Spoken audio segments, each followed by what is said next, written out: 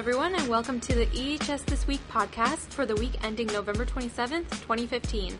My name is Irina Barbu. And I'm Allison Granke. And we're here to give you the inside scoop on the latest and greatest stories making headlines this week in the environmental, health, and safety space. To start us off this week, we'll be covering worker safety in the retail industry during Black Friday, which of course is today. So for some of our listeners in North America, Black Friday is the biggest shopping day of the year. Definitely. While many shoppers are anticipating deals from post-Thanksgiving Day sales, Black Friday can increase the number of workplace hazards retail workers are exposed to. With large crowds frantic for savings, there is concern over the number and severity of physical attacks on shop workers during this retail event. According to some sources, there have been close to 7 deaths and 98 injuries associated with Black Friday events. It's actually really quite concerning. Are there any extra measures that people take to protect retail workers on Black Friday? Well, OSHA has reiterated their guidelines to help keep employees safe. These guidelines mainly concern crowd management, pre-event setup, and emergency situation management that shops should consider before opening their doors to the hordes of customers this Black Friday. For a full list of preparedness guidelines, our listeners can check out the resources linked with this week's podcast. And Allison, it looks like there's another big event our listeners might be interested in. What's going on in Paris next week? Yeah, so we've been talking about it all year, and it's finally here. COP21, the United Nations climate talks, kick off in Paris next week on November 30th. So, for our listeners who aren't aware, what's the goal of COP21? The goal is to finalize a new agreement that's going to be put into effect in 2020 that will provide an international framework for addressing climate change moving into the future. And ideally, the UN negotiations hope to result in a legally binding and universal agreement on climate action, which is a pretty lofty goal, with the goal of keeping global warming below 2 degrees Celsius. So there are going to be representatives from 195 countries coming to Paris next week for this climate change summit.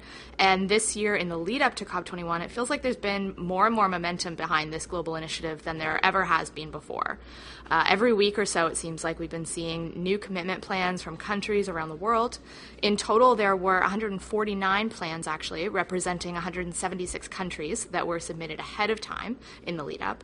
Those plans are called Intended Nationally Determined Contributions, or INDCs. And the countries that submitted one of these INDCs represent just over 95% of all global emissions. So that puts everyone in pretty good shape theoretically in the lead up to this summit. I think the mood is sort of cautiously optimistic, but that being said, these summits don't have the best record of success, and their outcomes have sort of overall been pretty underwhelming so far. So what makes this year likely to be any different? Well, I think, it's too soon to say that this year will definitely be different, but if it is, it may be because for the first time, what we're seeing is far less of a top-down approach, where the negotiators try to push a one-size-fits-all solution upon everyone. Instead, we're seeing people coming up with their own unique plans to address a common challenge. So these countries are submitting pledges outlining what they would do to cut carbon pollution, every country sort of in their own way. I was reading a post on the Environmental Defense Fund's blog about this yesterday, actually. The goal here, sort of this new approach where countries are taking the lead and determining their own levels of commitment, was sort of to get the broadest possible participation worldwide, and it seems to be working. But of course, then the Paris Agreement needs to establish rules for how countries report and verify their emissions over time. This trend is kind of interesting because we're seeing this in a bunch of other ways across the energy industry landscape recently, too, including Obama's Clean Power Plan in the U.S. There's a larger goal, but the states individually have been given a certain amount of freedom to determine how they'll meet that goal. That's very interesting. What kind of impact will COP21 have on companies or EHS professionals? Yeah, so theoretically, the outcomes at COP21 could have the potential to drastically reshape the whole regulatory landscape that companies operate in. If countries are to meet their commitments, those commitments will need to trickle down in one form or another to the businesses that operate in those countries.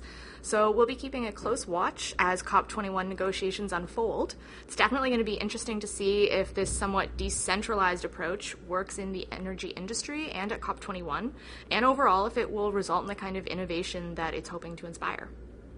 And now, Irina, I think you've got some news for us a little bit closer to home. What's going on in Alberta, Canada?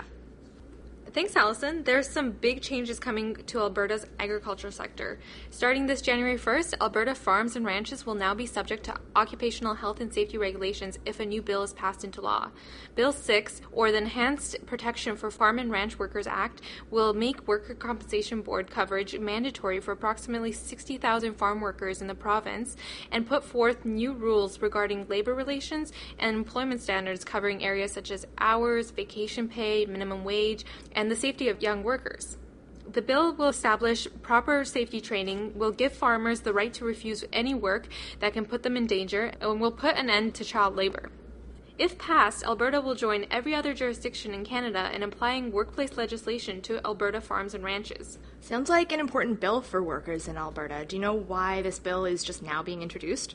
Well, at this time, less than 5% of the province's 40,000 farms and ranches carry any coverage for workers.